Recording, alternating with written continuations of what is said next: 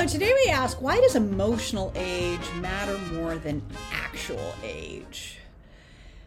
Wouldn't it be great if there was a little sign on everyone's forehead that told you what emotional age they were at that moment?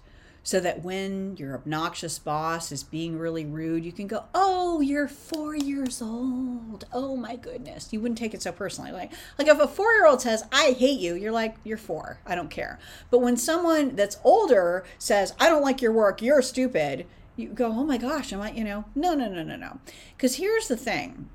We all get stuck at certain points in our life. Like, let's say somebody threw you in the pool when you were 4 years old, and so now you never want to be around water because that was your way of dealing with trauma, right? So now you have a 4-year-old making decisions for you. Guess what? So does everyone else.